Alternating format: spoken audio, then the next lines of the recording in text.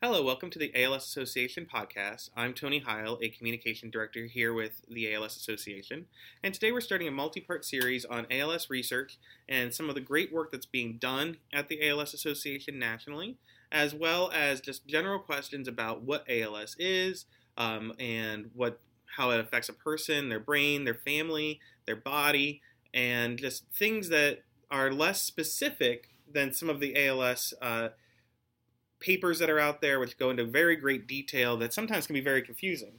Most people that have ALS, it's the first time they've ever heard of it. It's not something that you're reading about and then suddenly you come to us. Unfortunately, 90% of the people or more that are diagnosed with ALS had no prior family history.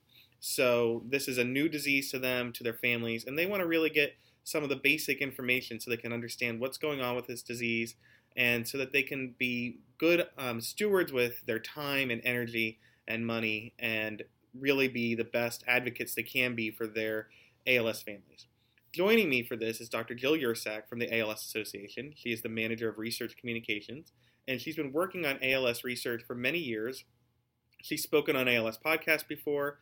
She's written about the disease, and she can go into a lot of detail about many different topics about ALS. So Jill, thanks for joining the podcast and taking time today. Thank you for having me. So like I said, this is going to be multi-part. We're going to do a different series from very general what is ALS to maybe what's going on with clinical trials, what's going on with speech with ALS, and we'll be deciding that as we go forward in terms of what people want to hear, because people want to hear a lot of different information. But before we can go into a lot of the detail about the progress in ALS research, the most important thing we need to talk about is what is ALS, because there's a lot of people when they come here, they hear those letters and they don't necessarily know what that means. So Jill, as an expert, which I consider you to be, how should we just define what ALS is? So ALS stands for amyotrophic lateral sclerosis. It is a neurodegenerative disease that is progressive, and it is a muscle wasting disease. So when you get diagnosed, one of the first things that people see are you have difficulty holding your pen, or you trip, or you may fall more often. And one of the most important things I want everyone to realize is that no person is the same with ALS, and it presents differently in each person. So there's no blueprint for ALS, which is very frustrating as a researcher and anyone that cares about someone. Right. So you don't know once you get diagnosed. A person with ALS doesn't know exactly how their disease is going to progress. So when you have ALS, sometimes it can present in your limbs, like your hands or your feet, or in your arms. Or it could present, which is called like a limb onset, or it could be a bulbar onset, which means the bulbar muscles are your muscles in your neck and in your jaw. So you may have some slurred speech, and then once the disease progresses, your muscles become weakened, and you eventually become paralyzed. And the worst part about ALS, which is the most common cause of death, is it causes muscle wasting of your diaphragm. So people living with the disease eventually become dependent on ventilators. They become unable to breathe because of the muscles. Yes. Now, I'm not an expert in most things disease related, but when it comes to, is that a common thing with any other disease, being like your body making it unable to breathe, or is that something that is just a very serious component to ALS over other things? So other diseases, other neurodegenerative diseases do have our muscle wasting diseases like Kennedy's disease and other diseases, but not many affect your breathing muscles. So that's what's the most devastating part. So once a person is diagnosed, the average lifespan is like 2 to 5 years. Again, it's not set in stone.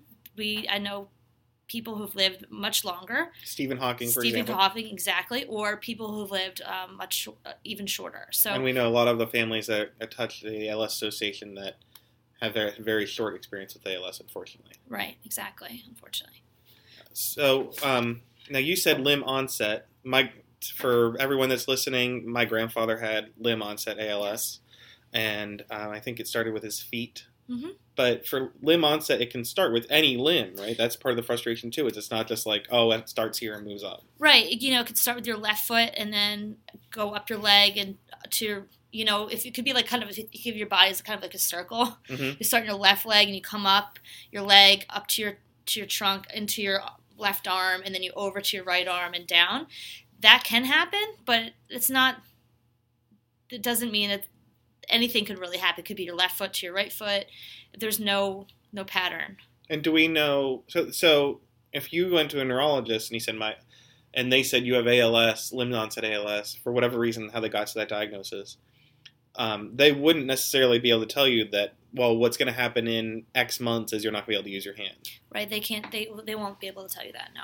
And that's a frustration. Yes. But it's also something, and we're not going to go into detail on this now, but that's one of the things that the ALS Association is working on research to be able to better kind of plot and understand the direction and duration of this disease.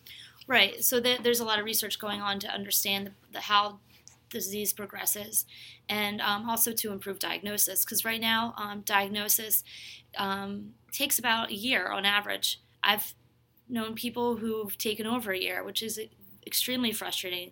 I've gone to several doctors, not understanding what the disease is, never seen it before, so it takes longer for them to be diagnosed. Whereas if you happen to be a neurologist who've seen ALS, your diagnosis may be a little bit more rapid.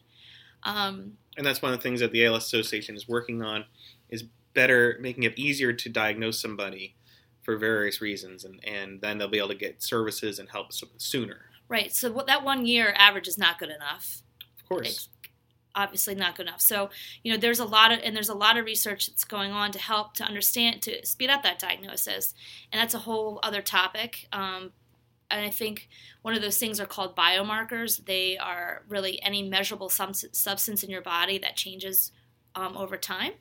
So if you think biomarkers, you think tracking. Mm-hmm. And so you can, they're trying to figure out a way to see some sort of a change in your blood or change in your cerebral spinal fluid or in your urine that you could track. Mm-hmm. You can see, this molecule in your blood is changing over time, and you're more likely to have ALS if you have this protein, or if it's elevated or it's declined, depending on what the biomarker is. And then you can see that change over time as your disease progresses. So there's a lot of work being done that's exciting, and I think in the next few years we should have a better way to diagnose patients with ALS, which we're looking forward to. That's a very good thing, and especially that the work is progressing so much from the ALS Association. Yeah. It might be hard to understand the molecular level, which again we don't need to go into detail now, but we both have babies, so it's almost like, if your baby's starting to climb up on your couch, there's a good chance they'll be walking in a few months. And so just like this, if your body's doing the X, we're hopeful that research will be able to say that it might do Y later. Right. And, right now with diagnosis, I'm not pretending to be a clinician because I'm not. And, what happens is as a patient gets into the doctor with a problem, they go through a battery of tests, and it's really a process of elimination because a lot of different diseases can present as ALS that are treatable. So they want to make sure that you don't have something that's treatable versus ALS. That's the last resort, and which is not great. But they do not want to give you that diagnosis. They want to make sure everything else has been eliminated before you get that. So that's why it's been taking over a year. Right, because you don't want to tell somebody that you have Gillier-Sack disease. Sorry to give you a disease, but right. And the best cure for it is pineapple, and then you're spending 6 months eating pineapple when it does something horrible to you. Right, and we encourage people to go get a second, third opinion. You want to make sure that you're comfortable with your doctor, because you want to be comfortable with these people because you want to get the best care, and they want to help you and be comfortable too. So it's a two-way street. And that's part of the reason we're doing this podcast with the ALS Association, is because we want people to have the most information possible. That right. Makes them a better caregiver, a better user of healthcare. So there's different forms of ALS, and it weakens the muscles. Why does it weaken muscle? Like, how does that process work? So on a very basic level, ALS affects your motor neurons. And so, how many do we have? Like a couple of those? A lot of them? So you don't have to give the exact number. I don't know an exact number. It's not like there's 1,900 of them. So your motor neurons are in your central nervous system.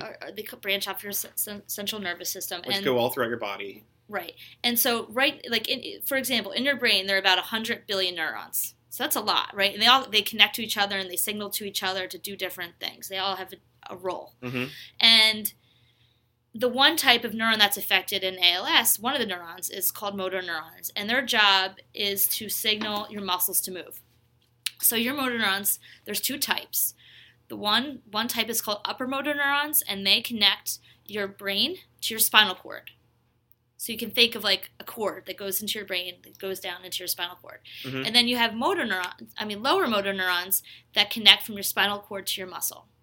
Okay? And so as ALS progresses, the motor neurons die. So if you think about it, those motor neurons are now no longer to signal to your muscles to move. And if your muscles no longer receive that signal, they weaken and eventually atrophy enough, and then they become paralyzed. So without that signal, that I would call it that nourishment to signal those muscles. That's how the paralysis happens. So it's a progressive weakening that occurs. And that's why we see a lot of people who are athletes with ALS, who I know people that played basketball that suddenly realize they can't throw as far as they could. So they're feeling something weird is their initial sensation. Not necessarily pain. No, it's not. But weird. That why am I feeling this way? Yeah, it's usually not pain. I think it's safe to say it's usually not pain. It's something more odd. They feel like that something's odd, and there's not a lot of. So there's been a lot of studies done about athletes more likely to get ALS. There's not any. There's been some studies about Italian soccer players, but there's not a lot of great evidence, I think, big enough evidence to definitively say that if you're an athlete, you're more likely to get ALS. But I can tell you that the military, if you are part of the military, you are 2 times more likely to get ALS, and they don't know why. You could be any branch of the military. You could serve in any war. You can be. You serve in stateside. Stateside. My grandfather was a military veteran in the Navy, and he was the one that had ALS. So, thankfully, because of the work of the ALS Association advocacy, veterans get great services because it's a service-connected disease. Exactly. And we wouldn't know that without research that had been done to show the links. Right. Exactly. So ALS kills the motor neurons. Does it kill it like a light switch? Like one day your motor neuron to your hand works and the next day it doesn't, and then it just slowly atrophies, or it just slowly dies? No, it happens over time, and so we don't know. There's a lot of research to understand like when that happens and how fast it happens. But it is a progressive thing, so it does happen over time. So there's something that goes wrong in your motor neurons that there's some toxicity that happens that causes them to die. And there's a whole host of research, which is a whole other podcast, multiple podcasts of different disease pathways that could cause that toxicity in your motor neurons that cause them to die. So it could be anything for the cell has stress systems, and the stress systems are not working correctly, or they're not throwing out their toxic byproducts. Each cell has its own trash system, like recycling system. If your recycling systems don't work, you can imagine things get built up and things get clogged up and your neurons die. So there's different pathways to that death. Oh, okay. Because I remember listening to Chief Scientist Lucy Bruin at a presentation. She was explaining how the garbage in your cells can back up, and that's part of the reason it could die. And it reminded me of a computer program where if you've left it on too long or something and it keeps running and suddenly your computer dies, and it could be because there's just too much information and you should have closed that loop in your computer, and it can create problems. Right. It could be a signaling problem. There's all kinds of things that could happen. A transport problem in your neurons. There's a lot of things that could go wrong. So that's part of the reason why ALS is such a complicated disease. There's multiple kinds of motor neurons. It can affect different parts of your body at any time. We don't know the direction. It's very heterogeneous, we like to say. Yeah. Oh, that's a nice way of putting it. That's our scientific way of saying it. Very heterogeneous. There's different causes. So, and then also can go at different speeds and different ways it can kill your cells. So it makes your work very complicated. Yes. So we know that it will that it kills those motor neurons. What else? So if you have limb onset ALS, does it become bulbar ALS and vice versa? It can, and sometimes it doesn't. Mm-hmm. Making it even more confusing. Even more confusing.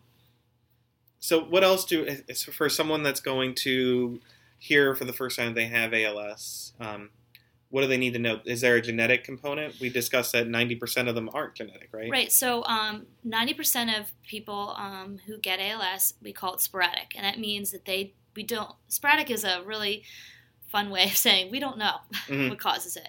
And it's not inherited. We don't know, no one in your family has had ALS, so we don't know what causes it. So that's 90% of the people.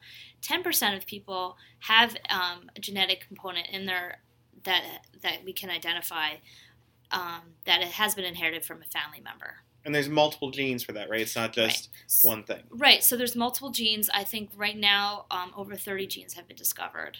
Is that normal for a disease that has a genetic component? Like, I know we always talk about breast cancer, and I don't know, I'm not an expert in that, but if you have, a disease, like, but, so if you have a breast cancer, for example, there is a genetic component, and I don't know, like, is it normal for a disease to have, like, 30 genes that could be contributing to that genetic disposition, or is it usually one? So it depends on the disease. Right. So, for example, in say like spinal muscular atrophy, which is a genetic disease that affects children, it affects the SMN protein. There's there's a problem with that protein or that gene. So in that disease, there's one gene, whereas other diseases like ALS, there's more than one genetic cause. Right. And even with spinal muscular atrophy, there may be things that we don't know about, other genetic components that were just unknown. Right. And if you have sporadic ALS, that doesn't necessarily modifiers, to the genes that are unknown. Right. So there's still more to learn just because there's a gene. A gene can affect you in multiple ways even. Right. Right. It could be different genetic modifiers, different things could be happening that could affect how you get even SMA. Now, my understanding is that if you have a sporadic form of ALS, it could still have a genetic reason for why you're getting it. Right. We just haven't identified that gene yet. So there's so it could be a genetic component we don't know about. Right. And it just isn't familial. Right. So is it one easier to diagnose than the other if someone comes in experiencing something? Well, with the genetic component, it's more definitive in that you go in and to your neurologist and you can say, part of your workup in any doctor is they ask you your family history, right? So they can say, Tony, do you have ALS in your family? Do you know someone with dementia or something? And they'll tell you. Then you can tell them, Dr. So-and-so, my aunt or my father, someone in your family had ALS. And so that kind of like rings a bell in their head. And that's in the back of their mind now that maybe there is a genetic component. And then they can confirm that. Maybe they can confirm it if the gene that you have in your family is known, has been discovered, then you can go and you can sequence your genes, your genetic code, which is your DNA sequence. Which we couldn't do many years ago. Right. So not that long ago. Right. And so a while ago, it was very, very expensive to sequence your genes. Now you can sequence your genes relatively quickly, and it only costs $2,000, whereas before it was like tens of thousands of dollars. So it's still not cheap. But it's definitely a lot cheaper than it was before. Right, and we're making progress on all that. Yeah. Now, you mentioned about the diagnosis, and so having a genetic component means that there's a way to diagnose it. There's multiple tests that people will do, a neurologist. Right, so I'm not a clinician, so I don't want to go into detail, but there's different tests that the neurologists will do, and one of the common ones are EMG, which is electromyography, or like a nerve conduction velocity, which I'm not going to go into detail because I'm completely honest with you, I don't know. It just sees how it's like an X-ray almost, so it sees how your nerves are working. Right. So, but there's a whole host of tests that they'll go through to see if you have ALS or not. Right. To see how that's all going. Yeah. And plus your family history. That's obviously one of maybe the biggest component is your family history. Right. So when you're going to a doctor, bring up as much as you can, be as open and honest as you can about. Right. The more information, the better. Mm-hmm. And I know that from the clinicians we know, they really want to get into as much detail as you're willing to share, because there might be some small thing that is important to diagnosis and treatment. Right. You may not think it's important, but maybe it is. So anything you can tell them that you think is relevant, even not relevant, share with them. And the worst thing they could say is, that doesn't have anything to do with it, but you want to tell them anyway. And your doctor's going to be very kind and help you through the process. Yes, we know some great neurologists in this area. Yeah, great. That are adding up, and not only in this area, in this whole country, that are filled with the ALS Association, and that really are committing their lives to this disease. So we know that with ALS, it affects your motor neurons. There's a lower and upper, and it's very complicated in how it does it. One thing that's not necessarily complicated is that the ALS Association is there to help. So how can people connect and get some more information about that? And what is the ALS Association doing to educate people? Right. So the ALS Association is extremely committed to people living with ALS. They come first. Right. They always come first. And so we have a whole host of services that you need to know, people living with the disease need to know about, and to contact us right away. Because the earlier you start, the more information you get, and knowledge is power. And a lot of the neurologists at the ALS Association treatment centers will give you a packet of information saying, here, go to your local chapter, contact them now, because now you can start getting connected with a social worker, a nurse, and a whole host of people that can help. A whole host of services, right. And so, we have a great website. It's www.alsa.org/community, and that's a great place to start. There you can search for your local office, local chapter, and clinics in your area. And because we can do so much along this journey, and we don't charge for any of our services. That's the best thing about it. Mm-hmm. It's free. And we're here to help you. And we have great people who want to help. And my experience here at the ALS Association is that there are costs you're going to have to incur as a person with ALS, with any disease. So the social workers and nurses will help you navigate the healthcare system, so that you're not spending money you don't need to spend. So you're spending your money wisely, saving money, not buying an expensive wheelchair when there's one available. Yeah, we have equipment loan programs, and we have all kinds of educational services that we can give, from just written materials to videos to webinars, and support groups are great sources of information if you feel like you want to take part in a support group. Not everyone does. And currently we have 50 certified treatment centers of excellence, and 65 recognized treatment centers and clinics across the country. So we are trying. So that's a decent number, but we're tremendous number. It's a tremendous number. We're continually working to increase those numbers to provide outstanding care all over the United States, not just in certain areas. So, for example, we just started our clinics in West Virginia, which we're really proud of, and there's more coming.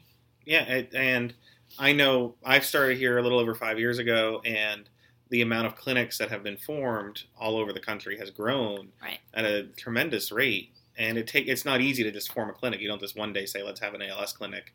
The ALS Association goes through a long process to make sure you can provide the services that meet the ALS Association standards. Exactly. And with the treatments, the centers, certified centers of excellence, they're more the component they are looking for, which is not every clinic does, is some research component, getting the people living with the disease involved in some sort of clinical trial.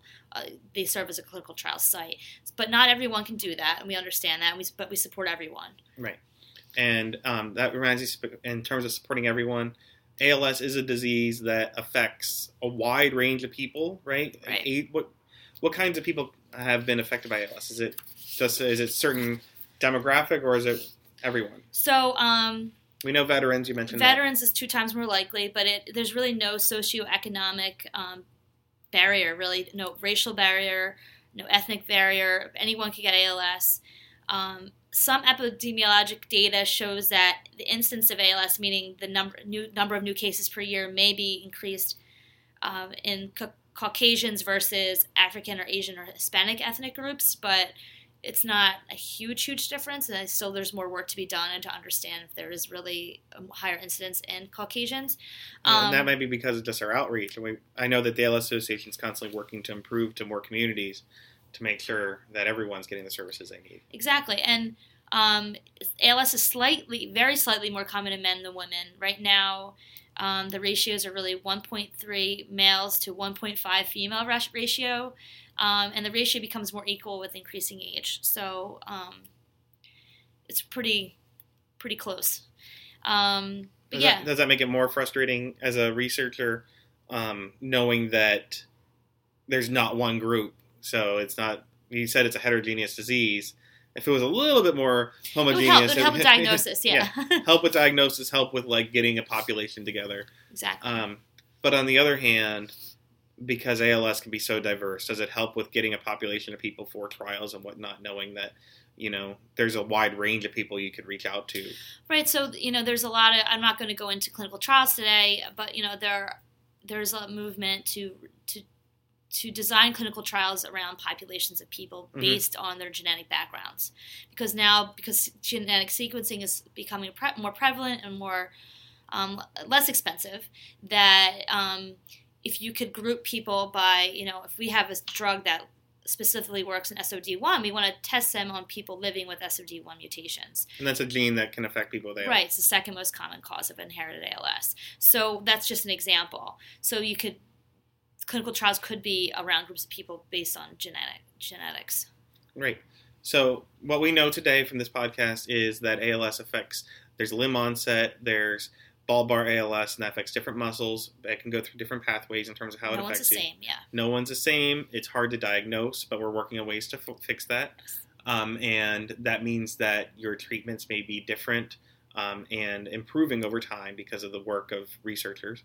We know about the wealth of services through ALS Association chapters across the country. Which you had a lot of great podcasts about already. Right. So you can find other podcasts about those. And we know that there's a lot of different care services out there, and that there's a lot more we need to learn about how ALS makes it impossible to breathe and the kind of services you'll need. Before we finish, are there any frequently asked questions, things that you hear that come up about ALS that you think, there's some misinformation out there. People think that ALS does this. I have a friend, Paul, who has ALS, and after the Ice Bucket Challenge that became popular, people didn't realize it was fatal, and we discussed now that people live 2 to 5 years with ALS. People just thought that it meant you were in a wheelchair, which obviously means much more than that. But are there any other things out there that you think you'd like to address? No, I think the thing I kept saying, and you kept saying, is the biggest thing is that no person is alike. So, no one's going to present the same. And there's no specific pathway of the disease progression that we know about. So knowing that is really important. So it is this heterogeneous disease, and that there may be more than one cause, and that, down the road, it's more likely that to cure ALS, there's going to be more than one drug. It's not just going to be one magic bullet. So I think that's something that is really important to understand, that there is going to be probably more than one treatment that's going to help people with living ALS to live longer and hopefully eventually find a cure. And I think that's a really important piece of information to finish on, because it's easy to get really hopeful and excited about the progress of one drug, but we want something that's going to work for as many people as possible. Exactly. And we have so many reasons to be hopeful because of the work of the ALS Association and the ALS community. Yes. But don't get too excited about one thing if it's only going to affect people that have the SOD1 mutation, for example. Right, and people that may be helpful too. But it's still exciting that it can help some people, but researchers are working very hard to develop treatments that can affect as many people as possible. They want to make the biggest impact, and they are working harder than ever to do that. And every research study, whether successful or not, gives us more information. Exactly. And speaking of more information, you'll be able to find more information at www.alsa.org, and you'll be able to find more information on some very specific ALS research topics and some upcoming podcasts in our series with Dr. Jill Yursek. So thank you, Jill, for talking today about what is ALS. You're welcome. And we'll look forward to sharing some more information on podcasts very soon. Again, go to alsa.org to find a clinic near you or to learn more about ALS research and how you can get involved. My name's Tony Heil. Thank you for listening.